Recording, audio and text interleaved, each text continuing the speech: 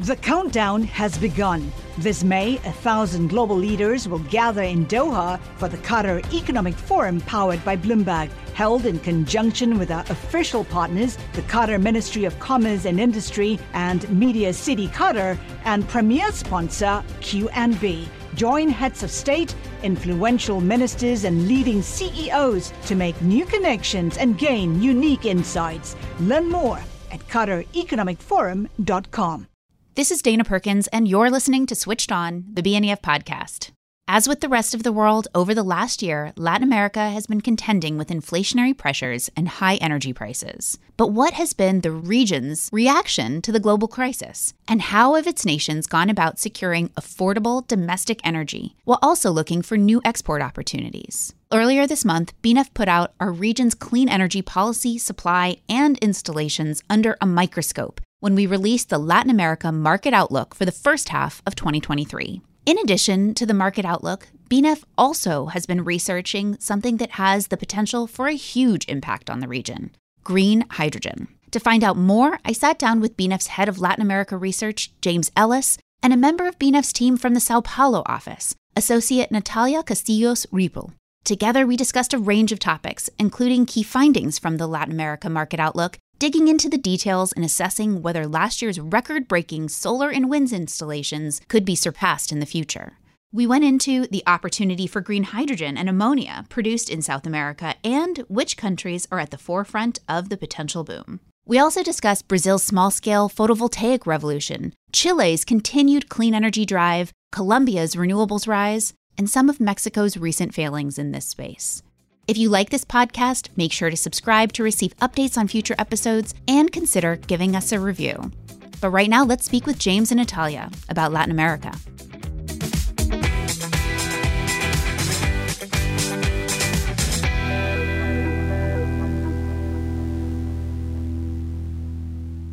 Natalia, thank you for joining. Hi, everyone. Thank you so much, Dana. And James, thank you for coming back to the show. Hey, Dana. It's a pleasure. So we're here to talk about Latin America, and we just recently put out one of our regular Latin American market outlooks. It's certainly a story of growth right now. And James, can you give us some context around that, given that this report recently came out? Sure. Yeah, the Latin America Market Outlook is really our flagship publication in which we take stock of capacity generation, investment, energy transition policy, and all the sort of key trends that have been happening in the region over the past 6 months. And if there's one thing I would just sort of pull out for you as a main finding, it's a story of wind and solar growth. As in much of the world, wind and solar really just continues to boom in Latin America in often spectacular fashion. And really, when you look at it cumulatively as a region, it only grows. So individual markets and segments, of course, fluctuate from year to year with policy or project development cycles or financial conditions. But annual additions of renewable energy, and wind and solar specifically, are getting bigger every year than the year before, including even in 2020 when the pandemic hit. And that, of course, means that every year is a record year, basically, in terms of growth in wind and solar. And last year was no different. Latin America commissioned 22 gigawatts of new wind and solar capacity, which is about 20% more than the year before. And maybe, spoiler alert here, we're on track for another record year in 2023.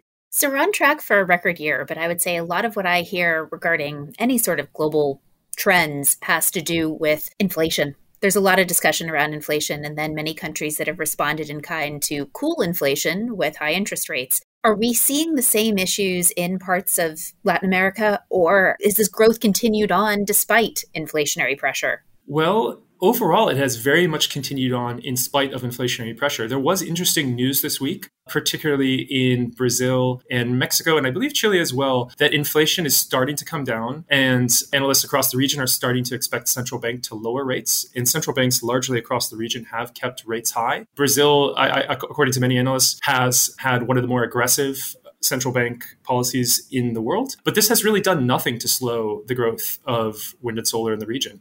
It's really just marched on. So another thing that we have pointed out in previous podcasts around supply chains had to do with the fact that, Mexico really stands to benefit from changes to global supply chains and this nearshoring trend that is starting. When we're thinking specifically regarding wind and solar, have we seen those industries started to, in some cases onshore in LATAM, some of the production, and have supply chains really changed? And is that impacting these record-breaking years that you're talking about? Is it tied together?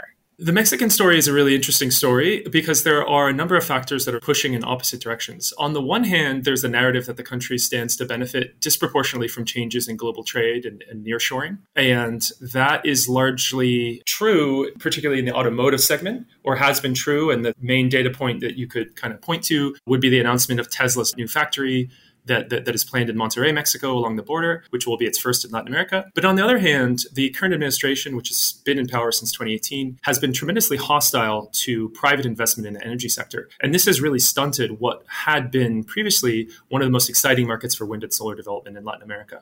So overall, net, Mexico is actually not in a fantastic place in terms of energy transition investment because of these conflicting factors. And really, so in terms of the industries that we cover, in some respects in this automotive and then batteries, so therefore storage space, but really we're not seeing the onshoring of wind and solar manufacturing, but we are seeing deployment. So let's go into the deployments part of things. What countries are really standouts? You mentioned that we're going to be entering a year where we're probably going to continue to break records. Where are you seeing the most activity?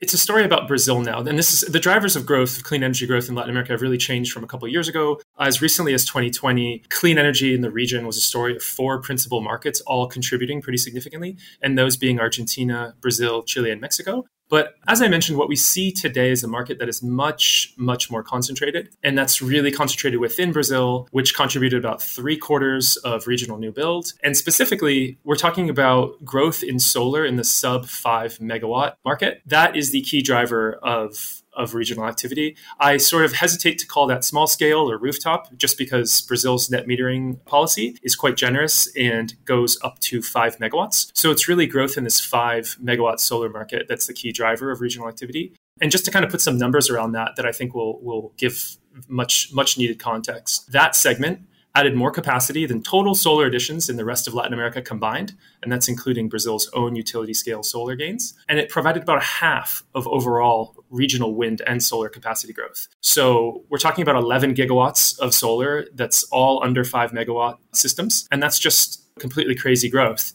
because it also dwarfs Brazil's own utility-scale solar additions, which were just about 3.5 gigawatts. And the reason why that's sort of unusual is in most markets around the world, it's really the other way around. Utility scale is generally much more dominant and a much larger share of the solar market. There are some other exceptions like Australia, but in general, like in a market like the US, utility scale is much bigger. So those 11 gigawatts of small scale, let's call it PV in Brazil, is much bigger than about the 8.5 that was installed in the US last year. And many, many times greater than the 2.5 gigawatts of residential and commercial solar that was installed in India. So we're talking at this point about a very, very big market by global standards. Brazil installed the 4th most solar in the world in 2022. But you're hesitant to call it residential solar. Are these not residential projects? Well, a lot of them are residential. A lot of them are commercial as well. And that's largely because, as I said, maybe a typical household system, we're thinking of something in the high single digits or very low double digits in the kilowatts. And in Brazil, the net metering benefit extends up to 5 megawatts. So in some countries, as our head of solar, Jenny Chase says, in some countries that would be large scale solar. And it can also be claimed either like locally, like local net metering, i.e. located in the same location as the consumer, or remote net metering. That is, the plant can be located in a completely different location from the consumer. So this has sort of allowed consumers across Brazil, whether residential or commercial, to install pretty large sized solar systems all over the country and benefit tremendously because power prices are pretty high in Brazil and the country has great sun. And those factors together have really helped kick off a boom that has had an impact on the solar market in the region.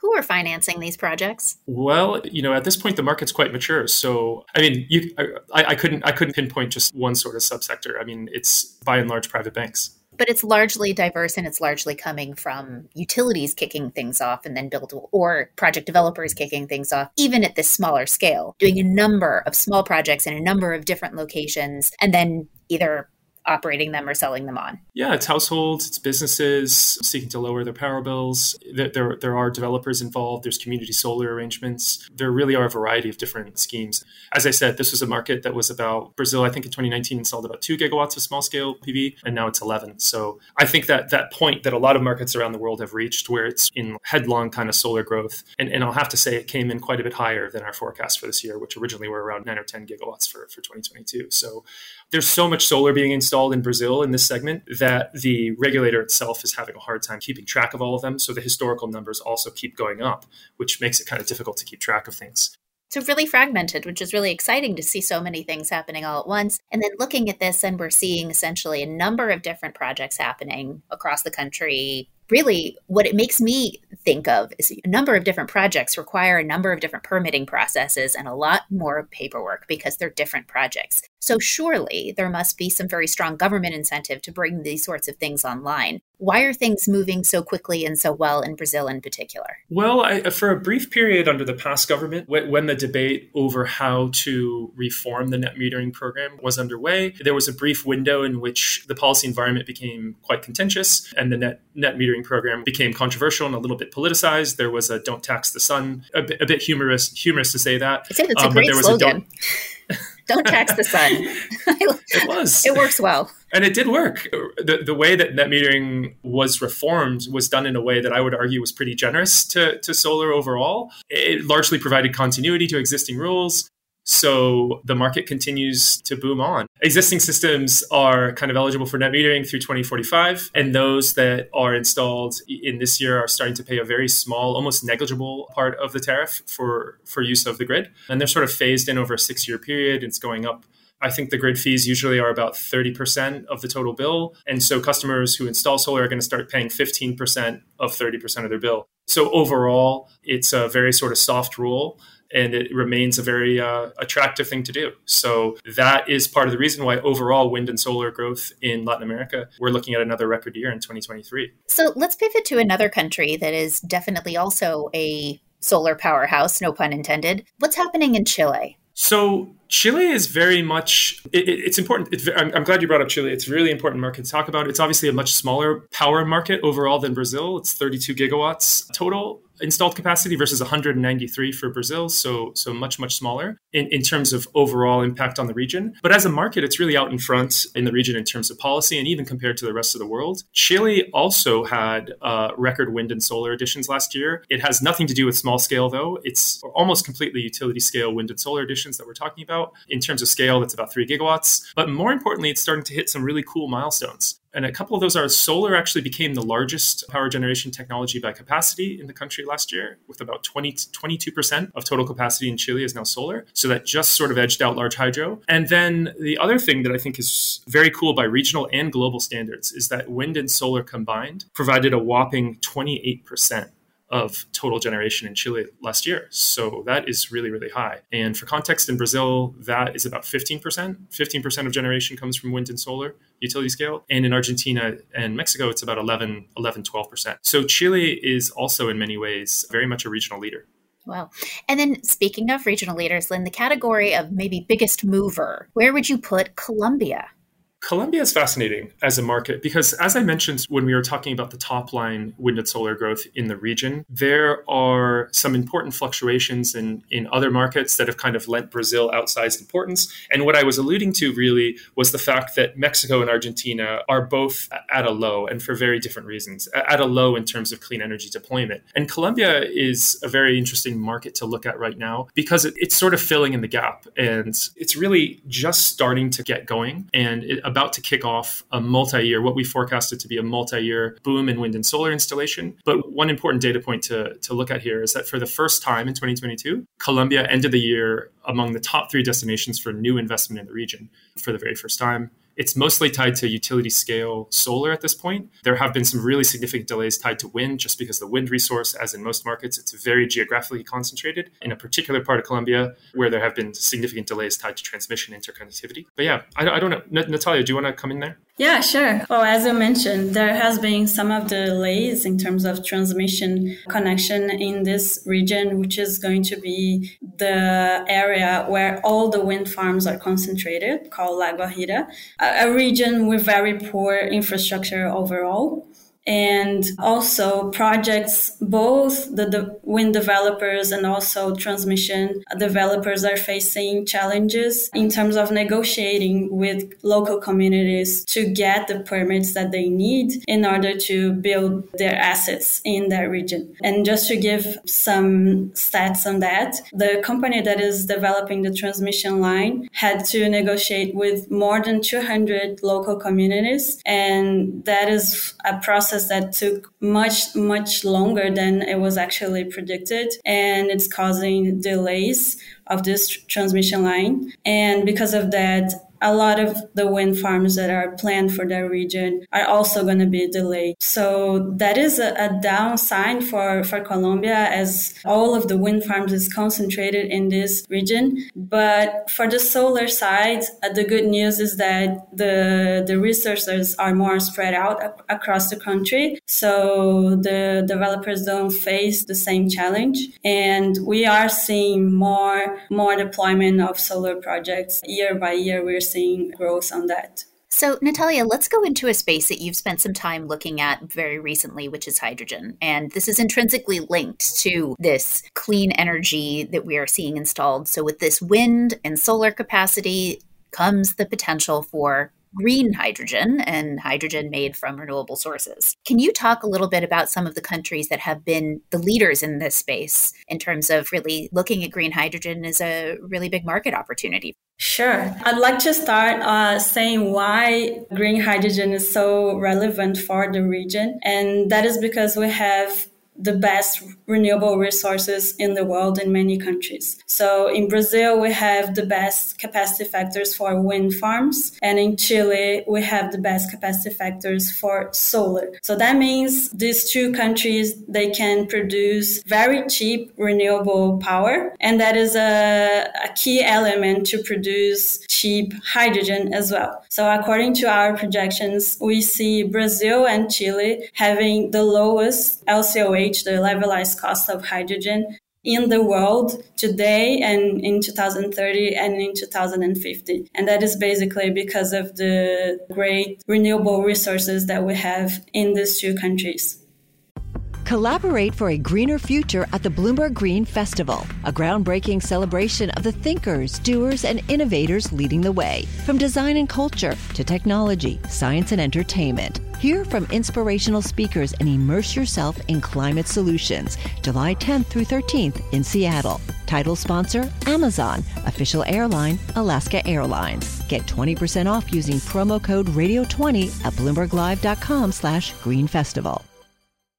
So we've got a lot being installed and it's incredibly efficient. So countries and companies are looking at ways to better use these high capacity factors for their wind and solar, which I'm sure is driving part of it. But then with hydrogen itself, so are the conditions right to store, use? What's the domestic circumstances, both physically and from a demand standpoint for this? That's a very important question. So for now, we are seeing most of the projects being developed in the region mainly focus on exports. So the domestic demand signs are not here yet. So basically, Europe and Asia are giving the first concrete signs of demand, and the companies developing green hydrogen projects both in Brazil and Chile are mainly focusing on exporting for these two areas of the world. But that actually imposes a risk because it's actually a little bit uncertain how much is going to be the international demand for green hydrogen.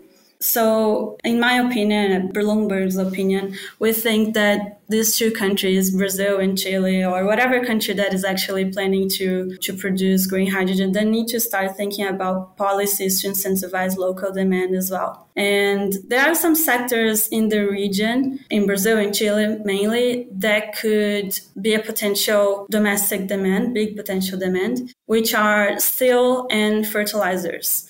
So Brazil is a huge market for the agriculture sector, right? And because of that, it consumes a lot of fertilizer. But 76% of the nitrogen fertilizers are imported today. So there's a huge opportunity there for Brazil to start to producing their own fertilizer and producing in a green way. So, and especially if we see this green fertilizer market to flourish in the future, Brazil could even start producing locally and exporting to other markets. Are the conditions right, geologically speaking, to store hydrogen? No, actually. We are not talking so much about storage of hydrogen. Mainly, all the green hydrogen projects being developed, they have some sort of facility to transform and convert the hydrogen into something else, a derivative. That could be ammonia. That could be methanol. And these two materials that could be further used for other uses. Ammonia, for instance, would be applied mainly in the fertilizer markets, but it could also be used as a fuel. Methanol, it could be used as a fuel or as a raw material for other processes as well. So there's this very interesting project in Chile, for instance, that they actually already commissioned, that they're producing methanol from green hydrogen and capturing CO2 from the atmosphere, producing methanol and then transforming the methanol into synthetic gasoline. And that synthetic gasoline is going to be exported to Europe. That's one example of how the international demand is going to play out. For use cases like aviation, for example. Aviation as well, yeah. And ship transportation, both methanol and ammonia could be applied.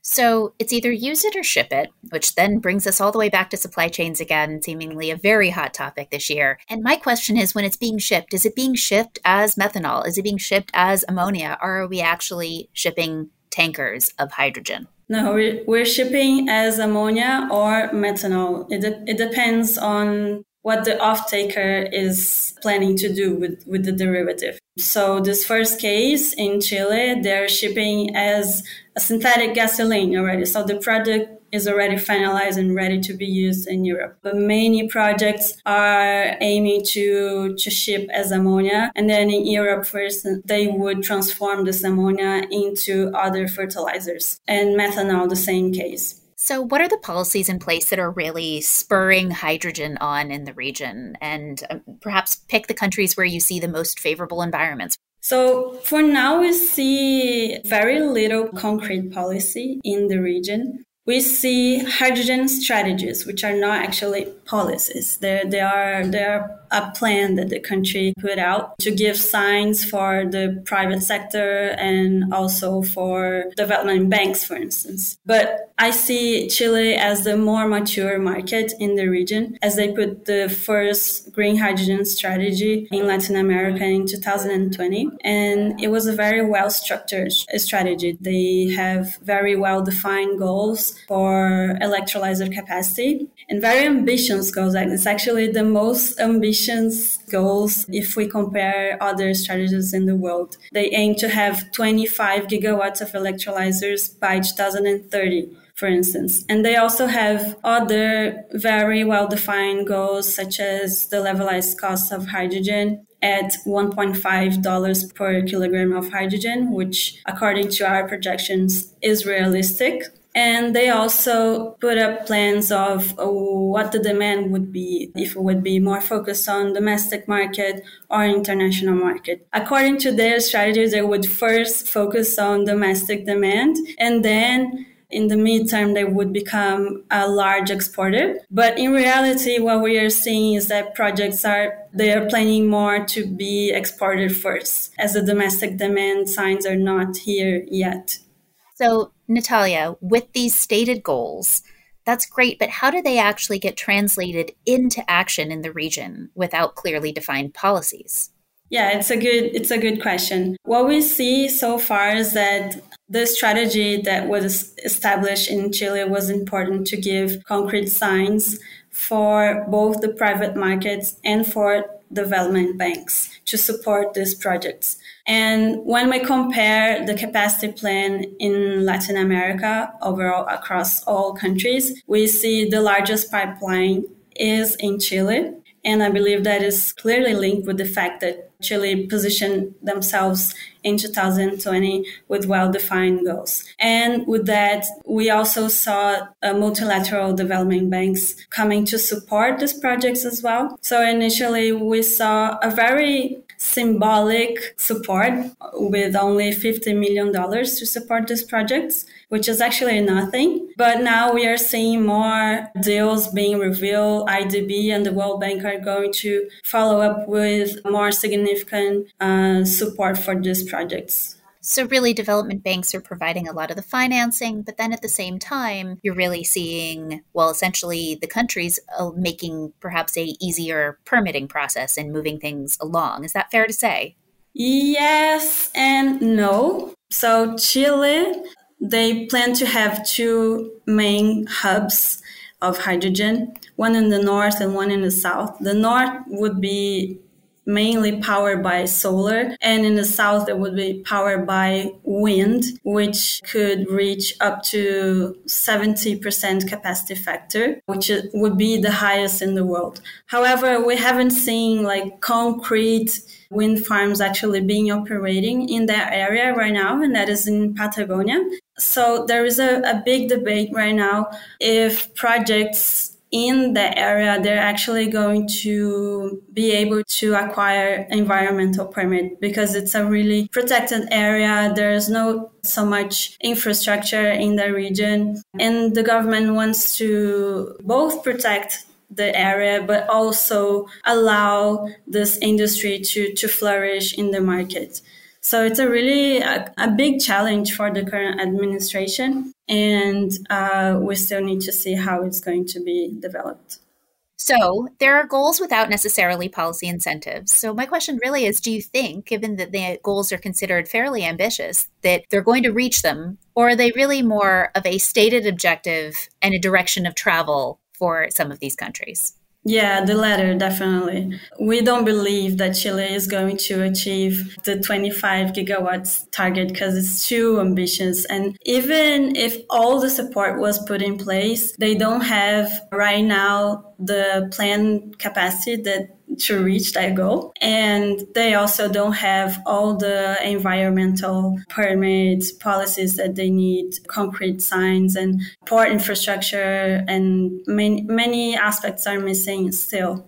Can I just bring in what I think is a relevant point, just to kind of add to what Natalia is saying, which is that Chile's hydrogen strategy was amazing. It came early on. It was very ambitious. The electrolyzer target was like similar in scale to the EU's. So it was ambitious. And it came out in December 2020. Brazil, for example, still doesn't have a fully elaborated national hydrogen strategy, although one is coming soon. But one thing I wanted to point out that I think is very optimistic and positive for the region, which is that Chile's hydrogen strategy came out under the past administration, which was of a very different political orientation than the current one, than Boric, who's currently president, very kind of famous and kind of rock starish president of Chile, guys in his 30s. And similarly, there have been very significant sort of political swings in much of the region. But the positive, and what I think is a key point here, is that although this has been called a pink tide in Latin America, where the political pendulum has swung to the left, basically the energy transition policies and plans that have been put in place under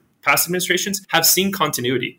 There hasn't been like an abandonment of goals that were put in place by governments of different political directions, Mexico being an exception. So I just think that's sort of like an important macro point about the region, and it's relevant for hydrogen in Chile as it is for wind and solar in Brazil. And as much as I'd like to see domestic energy production coming from some of these sources not being politicized, certainly they do tend to fall on this left-leaning government space. So for those who are not familiar, can you just expand a little bit on what is the pink tide? Sure. You could argue that it began a couple years ago with the elections in Mexico and in Argentina of AMLO and Fernandez, respectively. Certainly sort of left-leaning administrations in those countries. And then more recently, the election of Petro in Colombia, Boric in Chile, and then Lula most recently in Brazil. So pink tide is, I think, a funny way of putting it, but referring to leftist or center-leftist governments across the major markets or major economies of the region. And there are a number of other examples. Those are just the big ones.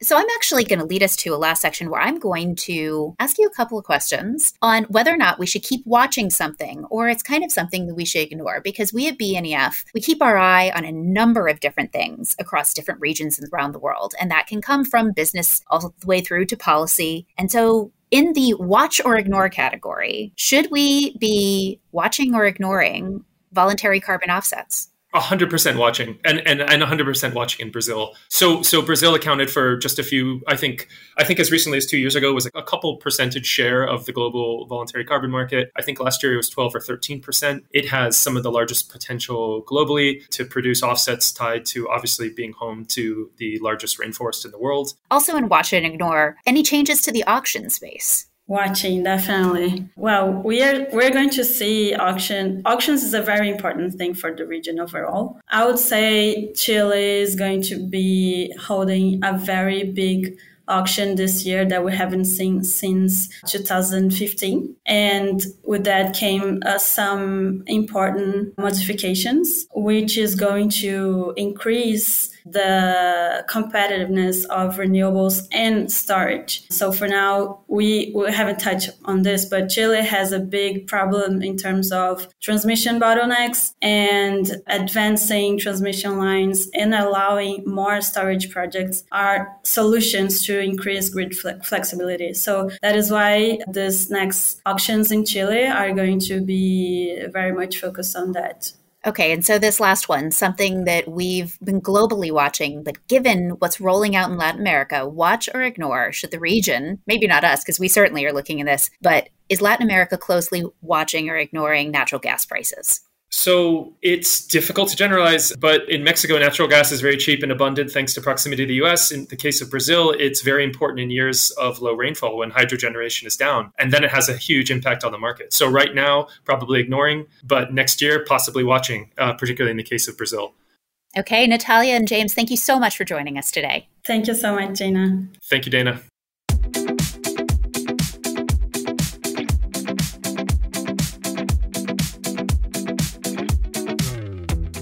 Bloomberg NEF is a service provided by Bloomberg Finance LP and its affiliates. This recording does not constitute, nor should it be construed as investment advice, investment recommendations, or a recommendation as to an investment or other strategy. Bloomberg NEF should not be considered as information sufficient upon which to base an investment decision. Neither Bloomberg Finance LP nor any of its affiliates makes any representation or warranty as to the accuracy or completeness of the information contained in this recording, and any liability as a result of this recording is expressly disclaimed.